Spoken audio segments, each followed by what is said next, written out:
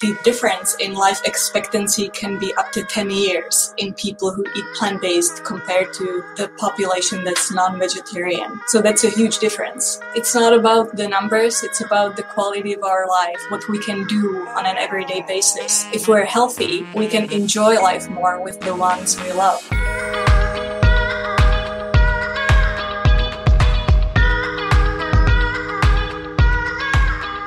Well, hello there. And welcome to the Exam Room Podcast, brought to you by the Physicians Committee. Hi, I am the weight loss champion, Chuck Carroll. Thank you so very much for giving the show a listen, or a view, or a download, wherever it is in the world that you are. We appreciate the fact that you are here. Let's start today by asking a question. Could the fountain of youth be as close as your kitchen? Well, a new paper is showing that plants are the Ponce de Leon of the modern era. And if you don't know who that is, take a second to Google him.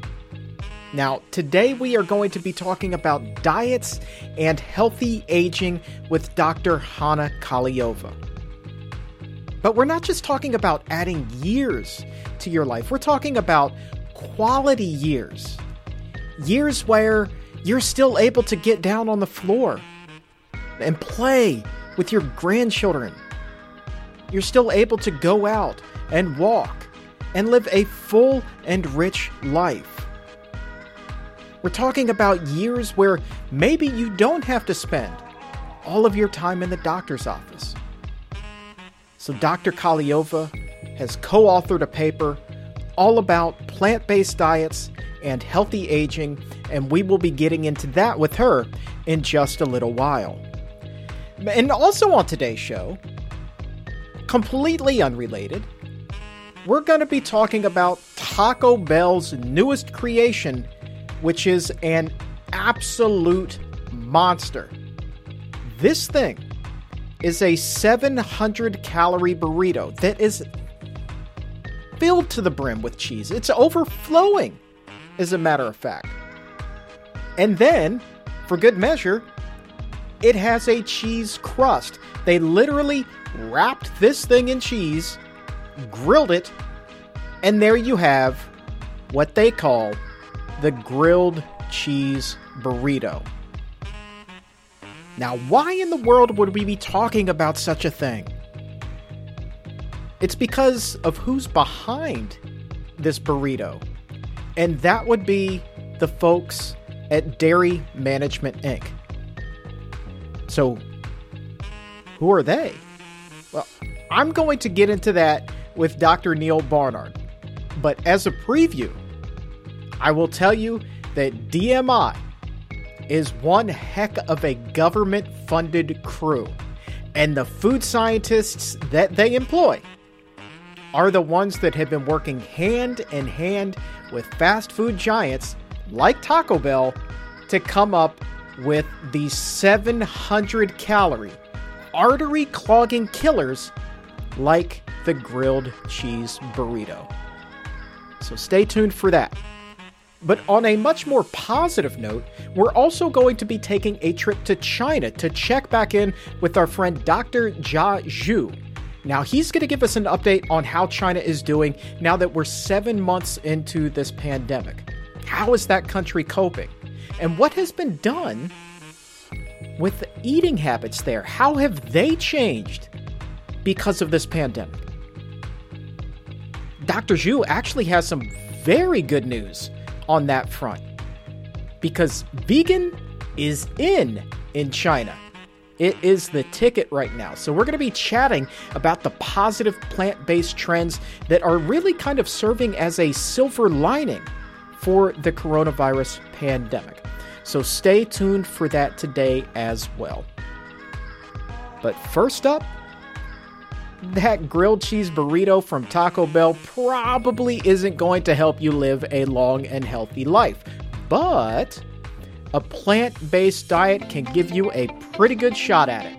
And you're going to hear just how good of a shot right now as we're joined by Dr. Hanna Kaliova, whose new paper on aging healthfully with the plant-based diet is hot off the press.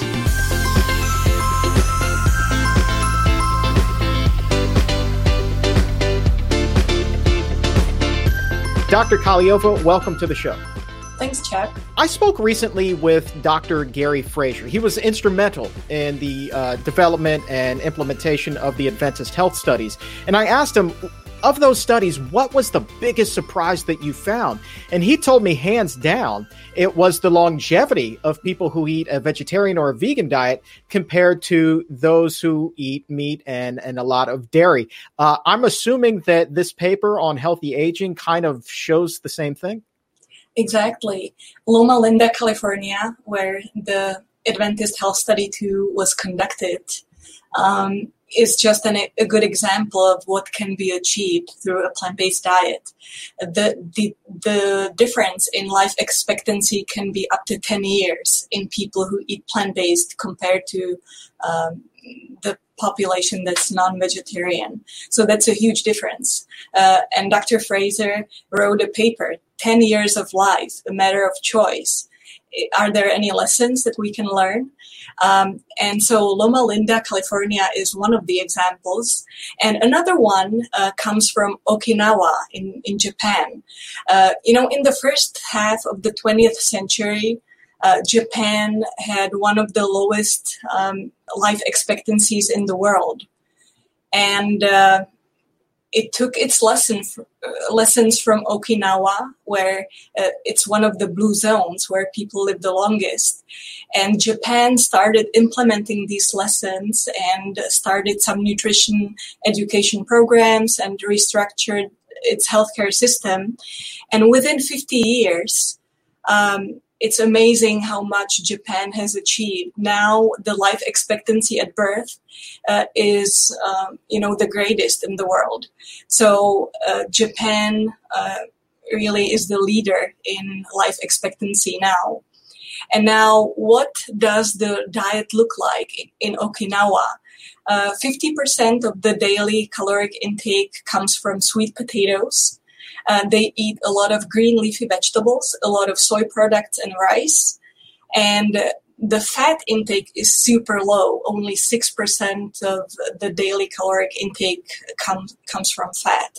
So a low-fat, plant-based diet seems to be a recipe for a healthy and long life. And what's amazing about this is how much can be achieved in just a few decades if the whole country implements these lessons. And I think that it's important that we point out that you're also not just talking about longevity in this paper, you're also talking about quality years. And talk to me a little bit about what the paper shows as far as reducing the risk of these chronic diseases that have been proven time and again to shave years off of our lives, talking about things like Alzheimer's and cancer and heart disease.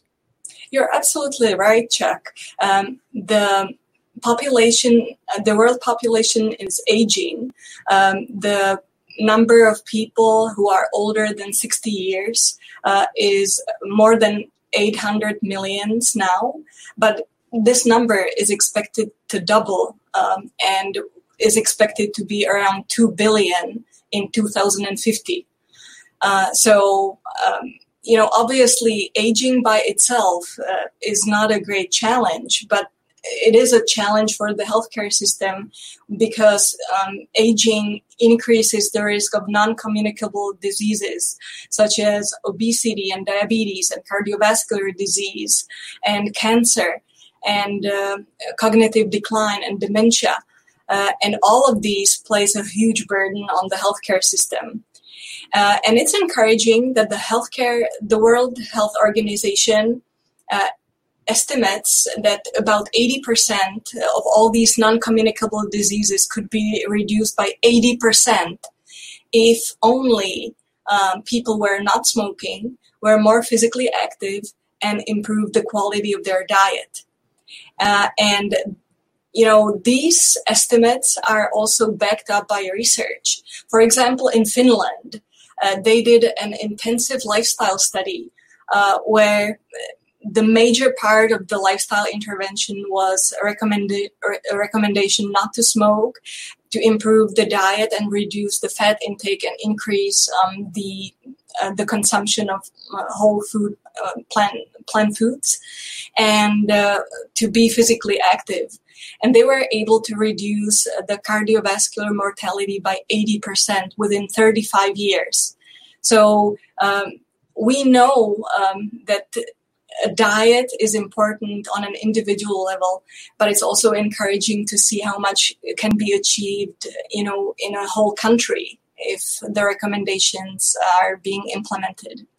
That 80% reduction is significant because let's make that not a number, okay? 80%, that's 4 out of 5 people. That is your friends and your family, your brothers, your sister, your parents, your loved ones. That is a lot of lives that can be saved here just by making adjustments to the diet. Think about it in those terms. Who among us doesn't know somebody who's had cancer or heart disease or has diabetes? We're talking about 4 out of 5 of those cases being reduced. That is so much more of a rich life, of a full life that people can live with their friends and their family and their loved ones. That to me is perhaps the most poignant and extraordinary thing of all.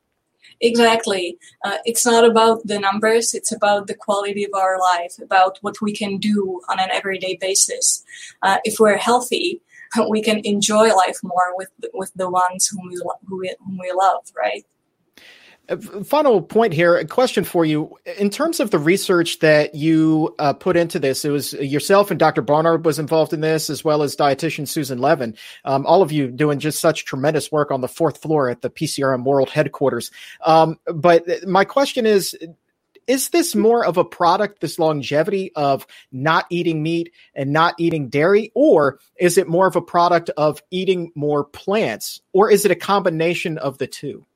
It's definitely a combination. Reducing your fat intake and the animal product intake will be beneficial, but you can still be a junk food vegetarian or vegan, where you eat a lot of fried foods and a lot of sugar-sweetened beverages, and that's not really helping you in your health goals. So it's a combination of reducing or eliminating the consumption of animal products and also increasing the consumption of the whole foods plant-based diet. And on previous episodes, you and I have also talked about the importance of also being physical, getting out there, getting a little bit of exercise as well.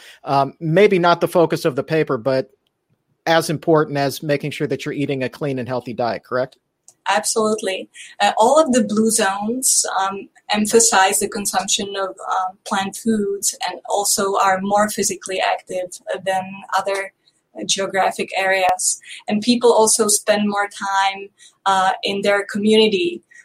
So it seems like being connected with people, moving, and also an emphasis on a plant-based diet. This combination makes the blue zones special.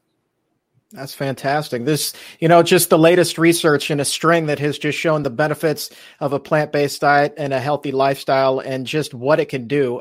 Phenomenal job in quantifying all of this. And also a big congratulations for being published in the Journal of the American College of Nutrition. That is big time, Dr. Kaliova. So a big tip of the hat to you.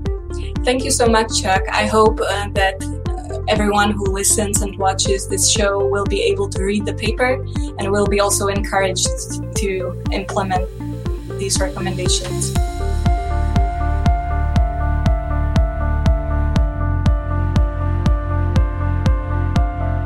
You can find a link to the paper on pcrm.org by searching Healthy Aging, or make it easy on yourself. Scroll on down to the episode notes if you're listening on Apple Podcast and click the link right to it. A lot of great research went into this paper, a ton of it.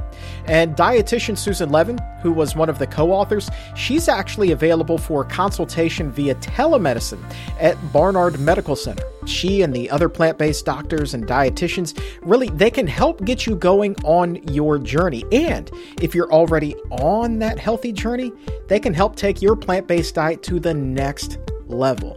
And because it's telemedicine, you don't even need to leave your house. Do it right over the computer. So make that appointment today by visiting barnardmedical.org or pick up the phone Call 202-527-7500, 202-527-7500, or barnardmedical.org. And yes, there is indeed a link in the episode notes as well. Moving on. You can file this under federal tax dollars hard at work. Government food scientists at Dairy Management Inc. have been working like mad in their lab. And their latest creation? Well, it is the artery-clogging items on Taco Bell's menu. New ones. We're talking about dairy-heavy pineapple whip freeze and, wait for it, the grilled cheese burrito. Now, this particular unhealthy gem features a blend of mozzarella, cheddar, and pepper jack cheeses, in addition to sour cream, beef, rice, crunchy red strips, whatever those are, and chipotle sauce. And then, for good measure, a layer of cheese is grilled around the tortilla to offer what DMI says is a truly unique experience for Taco Bell fans and cheese lovers. Now, for those of you who are curious, the grilled cheese burrito tops out at 710 calories. That's more than a third of what you're supposed to eat in a day. Also has 39 grams of fat, that's 60% of the daily limit, and nearly 1,500 milligrams of sodium. That too will give you more than 60% of the daily max. Wow. Okay, so let's talk about this for a minute. I want to bring in Dr. Neal Barnard to the conversation for this one because I had to talk to him on the Exam Room Live about this. And my first question to Dr. Barnard was whether I'm correct in defining Dairy Management Inc. as a government agency whose sole purpose is to promote the sale of American-made dairy products. Yeah, that's right. Dairy management has been around for a long time, and it's there to benefit the dairy industry. It really starts, as so many economic things do, it starts with something addictive. Casomorphins are casein-derived, morphine-like compounds. Casein is the dairy protein. It's the main protein in milk, and it's concentrated in cheese. You'll see it sometimes on food labels where it's extracted from the dairy and it's used in a cake or something like that. So it forms, the casomorphins will form as the milk protein is digested. So if you were to swallow some milk, the casein breaks apart and it releases these morphine-like compounds into the blood. And they go to your brain and they attach to the very same receptors that heroin or morphine would attach to. And this will not be on the test, but this is the chemical structure of a number of the casomorphins. These all come out of milk. The strongest one is called morphiseptin. It has about 1/10 the brain binding power compared to pharmacy-grade morphine. So it's not strong enough to get you arrested, but it is more than strong enough to make people want cheese. So anyway, the government is well aware of this. This goes back 20 years ago.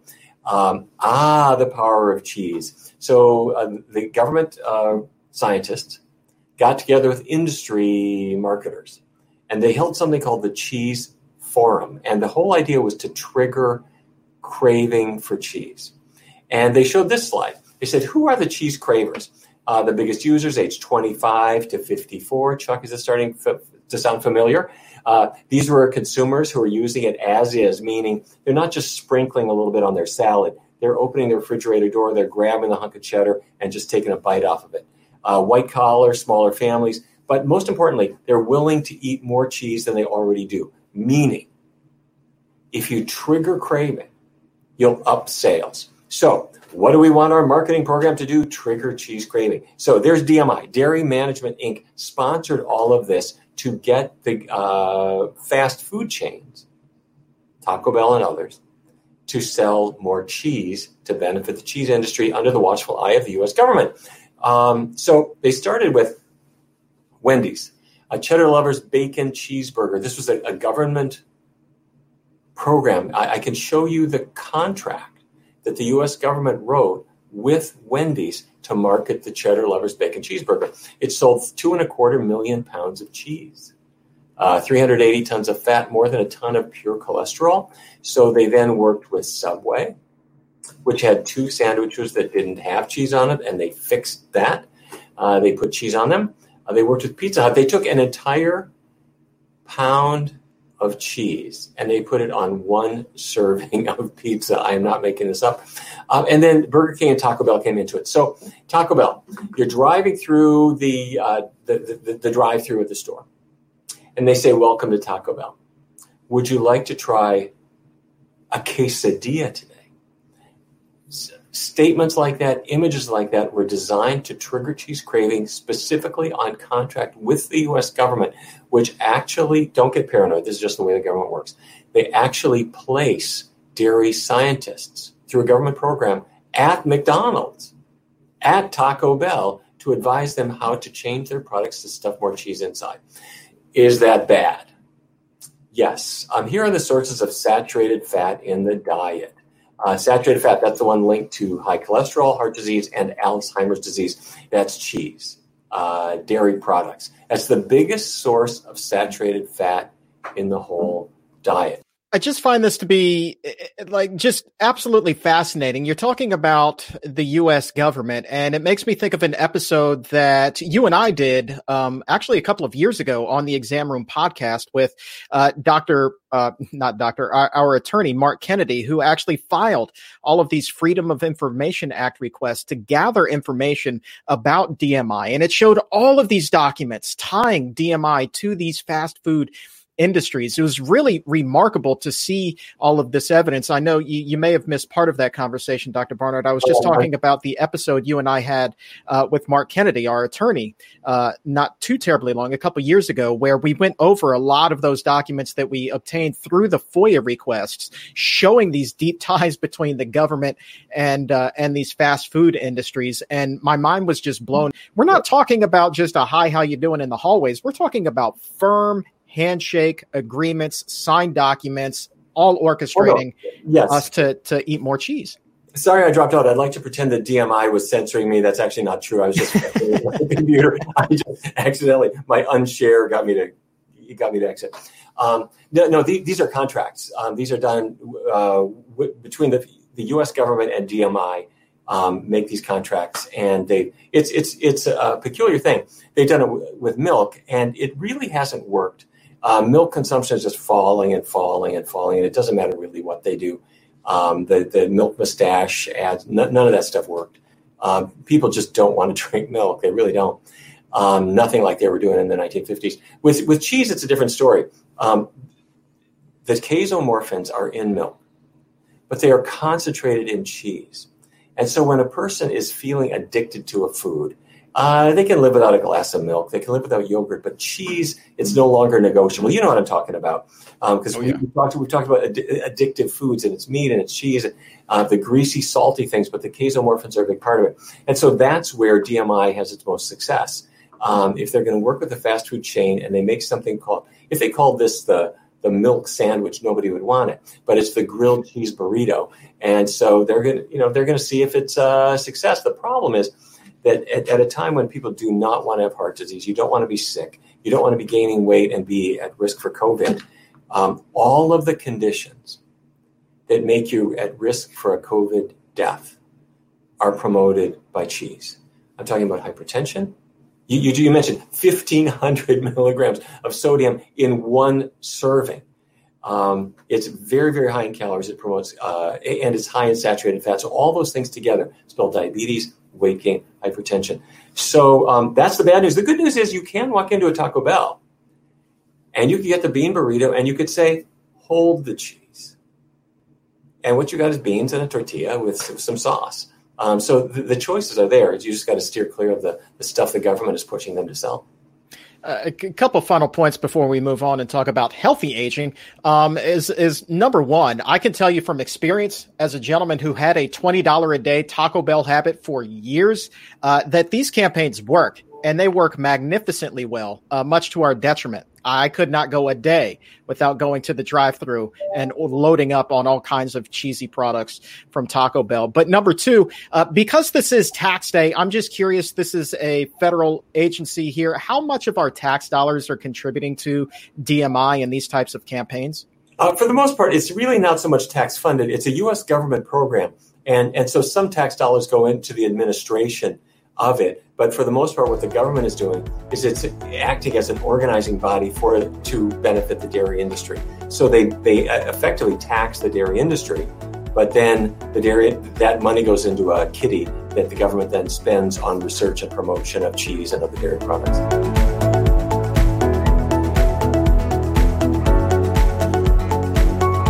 The link to the episode with Mark Kennedy is in the show notes, and I will also be dropping there a link to the New York Times. And the Times uploaded a bunch of documents that we were talking about there, scores of them. You click on that link and you can see emails and reports of these promotions that DMI and the fast food restaurants did together. It's crazy seeing government employees boast about the success of something like the Summer of Cheese and piles of cheese on pizza. I'll give you a fine example here.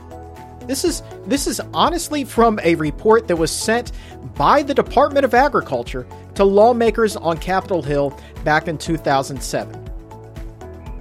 And wouldn't you know that they were thrilled with the success of Burger King's cheesy Angus bacon cheeseburger and its tender crisp chicken sandwich. Recipes for both called for 2 slices of American cheese, then a slice of pepper jack, and then some cheesy sauce to top it all off. And this report from the Department of Agriculture to the lawmakers on Capitol Hill also mentioned Pizza Hut's Cheesy Bites Pizza and Wendy's Dual Double Melt Sandwich. So when you combine all of those campaigns that they worked on, DMI states that they worked to sell an additional 30 million pounds of cheese. 30 million pounds of cheese. Good glory. Another gem in the collection is a memo from DMI to Domino's, outlining the creation of a pizza promising 40% more cheese. And what was the result of that? Well, ultimately, it led to a big increase in sales and lined Domino's pockets like a champ. The thing is, though, as the New York Times points out, a single slice of this pizza contained about 2/3 of a day's maximum amount of saturated fat. Just one slice. Think about this. Who eats only one slice of the pizza? Not a lot of people. A couple of other documents on there, they report touting the supposed weight loss effects of dairy. It says if you get 3 servings of milk and cheese or yogurt every day, you will be on track to lose 10 pounds in 10 weeks. Yeah, think about that for a second, right? So we go from having one slice of pizza that has 2/3 of the maximum amount of saturated fat recommended in a day to losing 10 pounds in 10 weeks by eating dairy.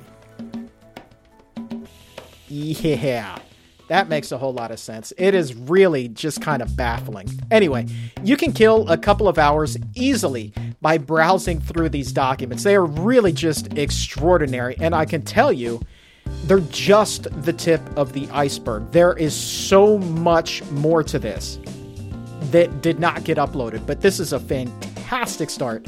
It is absolutely amazing to see these things. So click on the link to see these documents in the show notes.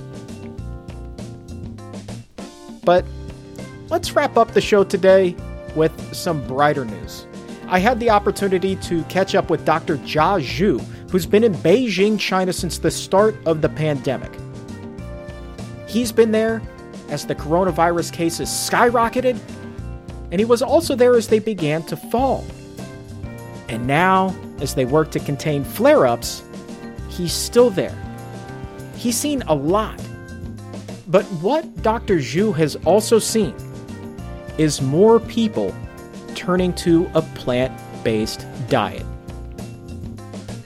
Whether it's because they're hesitant to eat meat because the coronavirus originated at a live animal or what they call a wet market, or because of international influence.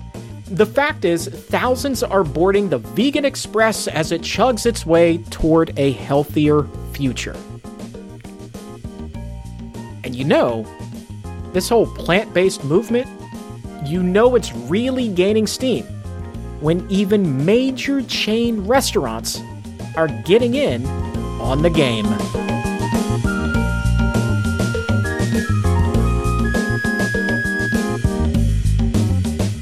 Time now to check back in on our friend Dr. Jia Zhu in China, where he has been in Beijing since the beginning of the pandemic. It's been a couple of months since we've had the opportunity to speak, so thank you so very much for taking some time with us today. Thank you, Chuck. I'm very, very glad to be in your program. I think it has been, since April, maybe since we last spoke. How have conditions changed as far as the outbreak in China since then? Yes, I think the situation has pretty much been contained since then. But over the past month, there was a small second outbreak in one of the biggest food market. Food staff market, both plant and animal food in Beijing. So in a single day, I think it jumped from 0 to 30 to 40 new cases. But they basically, after that, they sealed that market and they did some investigations and also did a very tight market supervision. And now the numbers start to drop back to 0 again. So I think it's pretty well done. They found some virus on a counter that sells salmon fish and also some other animal foods, I believe. So they had some speculations of where this virus might come from, but I think it's not very relevant now because the new cases per day is dropped back to 0. Oh, that's promising. I think Dr. Barnard and I have spoken about that on the show, not just the salmon, but shrimp more recently was also testing positive for the coronavirus. And I know that, as you said, measures were taking place to shut down the market. And I believe that they stopped importing shrimp from the country where it was originated as well.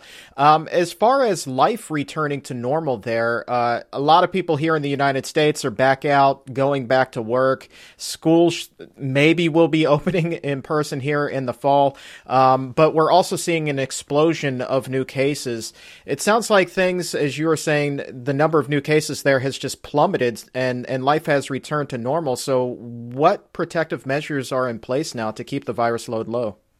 Right. So mostly people are still wearing masks anywhere, everywhere. Although there's no new cases, and also they still use labels to label a community. If a community, for example, there's a community where they found 2 new cases, and then immediately that community is labeled orange, and then everybody in that community will receive a nucleic acid test. So that they make sure that there's no additional new cases or hidden cases, and also, so for example, very close contacts will be advised to stay at home so that they don't pose a threat to the other people outside. So I think that's very well done. Besides this, they did very close market supervision. They closed down some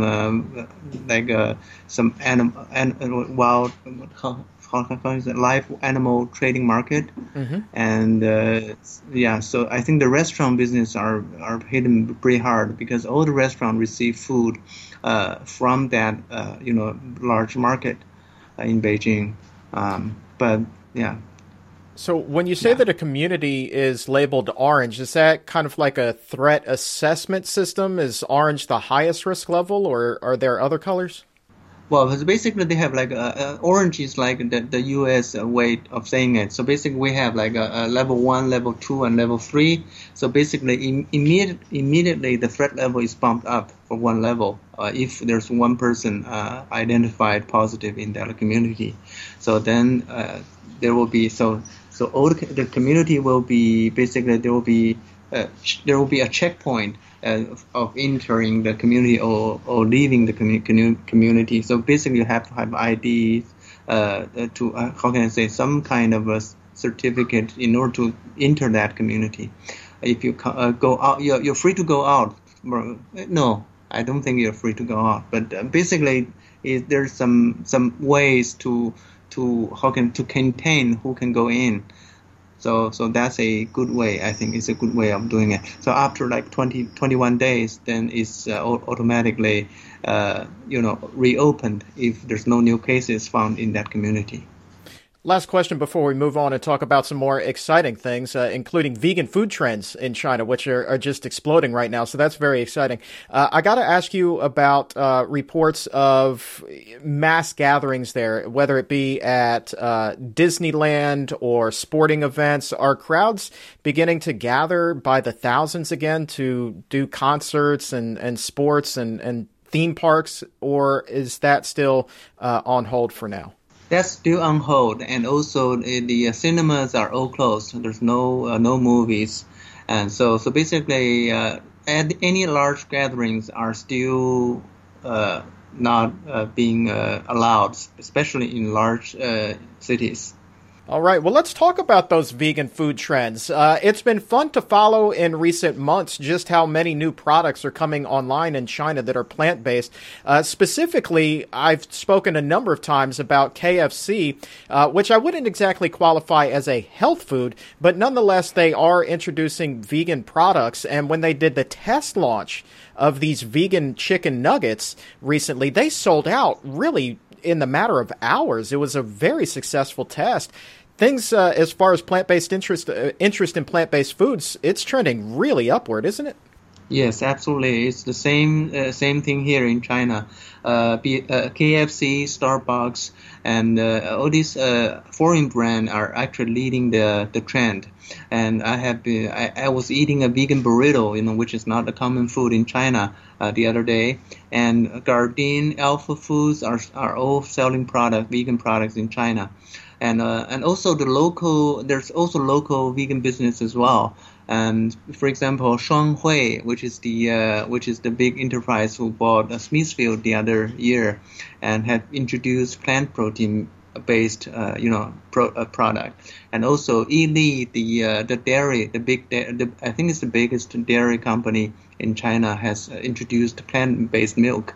So this is really a very good trend for plant based diet. What do you think is driving this interest? Why are so many people getting on board with the plant-based train right now?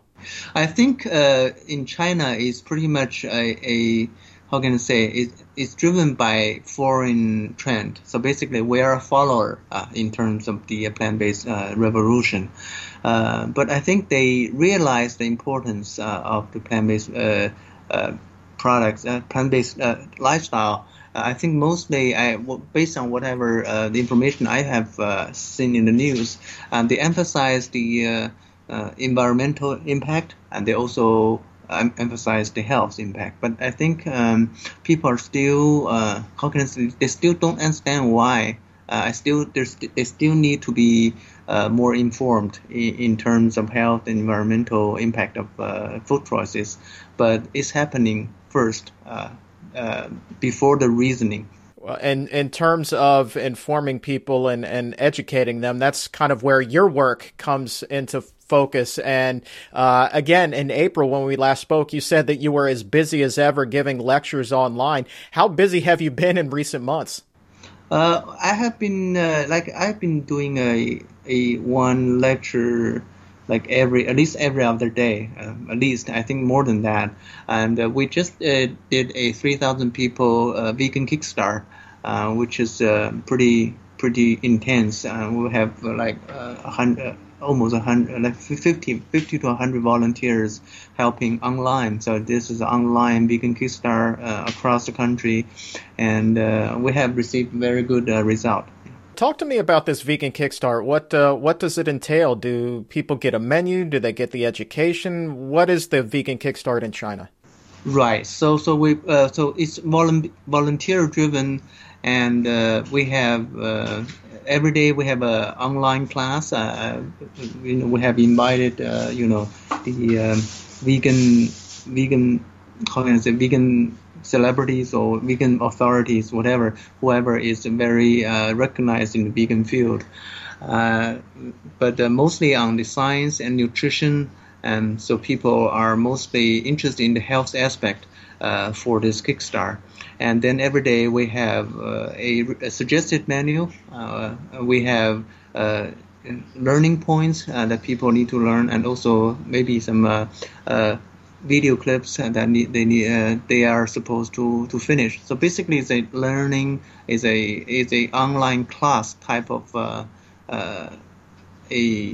environment. So people basically have a 21-day straight learning and practicing time, and also they can answer questions. The volunteers will answer their questions in the online groups, in the WeChat groups. Can you give us a few examples of what is on the menu? Is it traditional Chinese dishes that have been modified to be vegan? Yes. Traditional Chinese dishes can be vegan already, so they are not like always eating meat. But we have a lot of good vegan dishes. But I think it's mostly a general guidance, because people they usually don't follow a recipe here. So even if you give them a recipe, they don't follow exactly. Like before, they have their own innovation. Their likes. They may add more salt or whatever. But so basically, we give them the guidance, and we give them an exemplary, menu or recipe, and they will decide what to do. Maybe half of them will follow this, and another half will improvise themselves. Chinese food here, if you go to a restaurant, a lot of times is very heavy in oil and in salt. With this 21-day Kickstart, do you stress lower oil amounts, lower salt amounts as well? Absolutely, yeah. So basically, we recommend no oil in order to have a good result. And salt, definitely lower salt, and lower sugar as well, added sugar as well. So basically, it's whole food, plant-based. And so we so basically we recommend people to eat whole grains also. So low fat, whole grain, whole food, plant-based diet. Is there a favorite recipe of yours that's in there? Have you had an opportunity to try some? I eat very simple, so I whatever available, but I definitely don't eat no oil. Absolutely vegan, and but I don't follow the 21 day. I don't follow it, but it's very good. I mean, a lot of people they invent their own recipes, and it becomes very popular. Well, I feel optimistic about the trends in China. And as you said, it's driven by international markets first, but then in the process, people will learn about the environmental impact of eating a plant-based diet, the health impacts of eating a plant-based diet. Do you suspect that over time, this trend will continue as more and more people in China begin to learn about the other benefits? Yeah, absolutely. I think it will start from health, because people are sick, so they need to find ways to improve their health. Especially COVID-19, basically strike a alarm for them. So they start to seek ways to improve their own immunity or health, so that they can be prepared for any possible potential infections. And as there's been this increased interest in plant-based diet, has there also been a decreased interest in terms of people wanting to eat meat because of COVID-19? Obviously, we know that it began at a live animal market in Wuhan, But now we've also just talked about it being on shrimp and on salmon. Are people generally a little bit more skeptical of meat now, or is that remaining steady? Yeah, absolutely. I would say they are, they start to be more concerned about the safety of animal products than before. So I have seen, conversations, online conversations of people saying that they won't, because of COVID-19, they think the animal food are no longer safe for them. They would not eat. So I have seen that. All right. And final question for you. Fundamentally, how do you think this outbreak, this pandemic is going to change life as we know it moving forward over in China? Is this something that even years in the future from now, after the virus has gone away, whether there's a vaccine or it just fizzles out, how do you think life will be different in terms of the way people view their health? Yeah. Well, first of all, I don't think the COVID-19 will go away very easily. So it will take some time.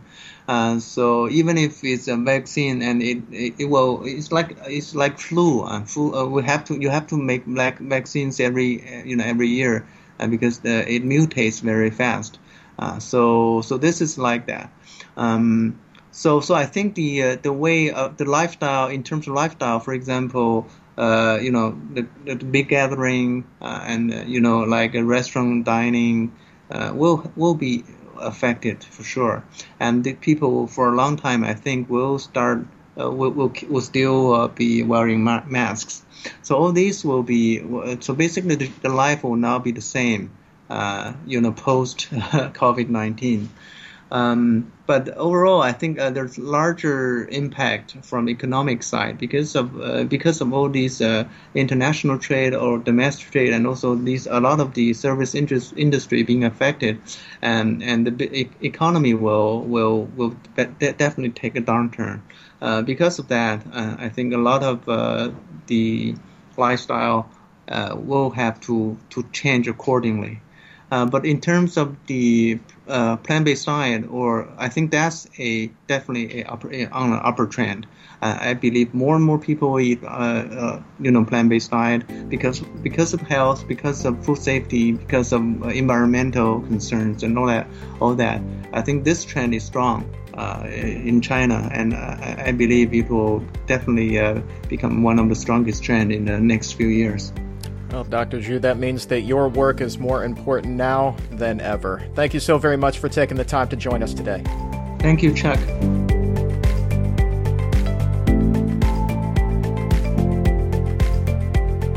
If you're curious and want to check out any of the nutrition resources that we've created that are in Mandarin, you can head over to pcrm.org and search for Mandarin. There are all kinds of tools for healthy eating up there. All of it really, really well created. And Dr. Zhu, by the way, this is just an extraordinary human being. When there isn't a pandemic, his thing is to go cycling across China, literally across the country, and at every stop, teach people about the health benefits of a plant-based diet. A few years ago, the group he was leading, they actually pedaled 2,500 miles on this journey. And everyone was fueled by plants, exclusively. Just remarkable. Absolutely remarkable.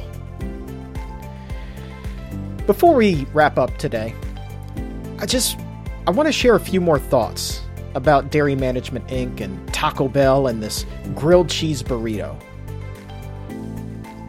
Look, as I mentioned briefly with Dr. Barnard, I was a fast food-aholic. I could not go a day without it. And now I'm wondering how much of that had to do with cheese. Was that why I was hooked? So my daily dose of Taco Bell, my $20 daily dose, it consisted of 7-layer burritos, which had cheese and sour cream for dairy, It had beef grilled stuffed burritos. They too had cheese. A cheese quesadilla. Absolutely had cheese. Nachos Bel Grande. That had cheese. The only thing on this menu, my menu, that did not have dairy was the caramel empanada that more often than not they would give me for free just because I was a VIP customer. From time to time, you'll hear me talk about how they would see my car and they would just know that it was me. And by the time I even got to the order board, they would say, "Your total is $20. Please drive through." I didn't even have to order. They just knew. That's how hooked I was. But Taco Bell, that was just the topping. That was the end of the day of food for me. Because before that, I would have eaten a pizza and a half, maybe even 2 pizzas. And then I would have stopped on the way home from work and gotten 6 taquitos off of the rollers at 7-Eleven. Buffalo chicken taquitos, which also had cheese. Pizza has cheese. Taquitos have cheese. So is this why I was so hooked on fast food? It could be. Cheese absolutely positively could have played an enormous role in my obesity problem. I don't think that it was everything, but it very well may have played a huge part in getting me up to 420 pounds. Just some food for thought there. If you haven't already done so, and you're listening to this on your web browser, please subscribe to the Exam Room Podcast on Apple Podcast or wherever it is that you get your shows. And when you do, please also leave a 5-star rating. And then share the show with your family and your friends. Get them to subscribe. Because the more subscriptions we get, the higher we climb in the rankings, and the easier it then becomes for people to find this information and to start to hopefully revolutionize their health. There are so many people out there who are also addicted to fast food and high-fat food and cheesy food. And we want to help them. So go ahead and subscribe and leave that 5-star rating and then pass the show along to your loved ones. I appreciate that. And that's going to do it for us today. My thanks to Drs. Neal Barnard and Hana Kaliova for taking some time and joining us from the Exam Room Live, and also to Dr. Jia Zhu for joining us all the way from Beijing. And for everyone here at the Physicians Committee, I am the weight loss champion, Chuck Carroll. Thank you so very much for listening. And remember, stay safe, take a stand, and keep it plant-based.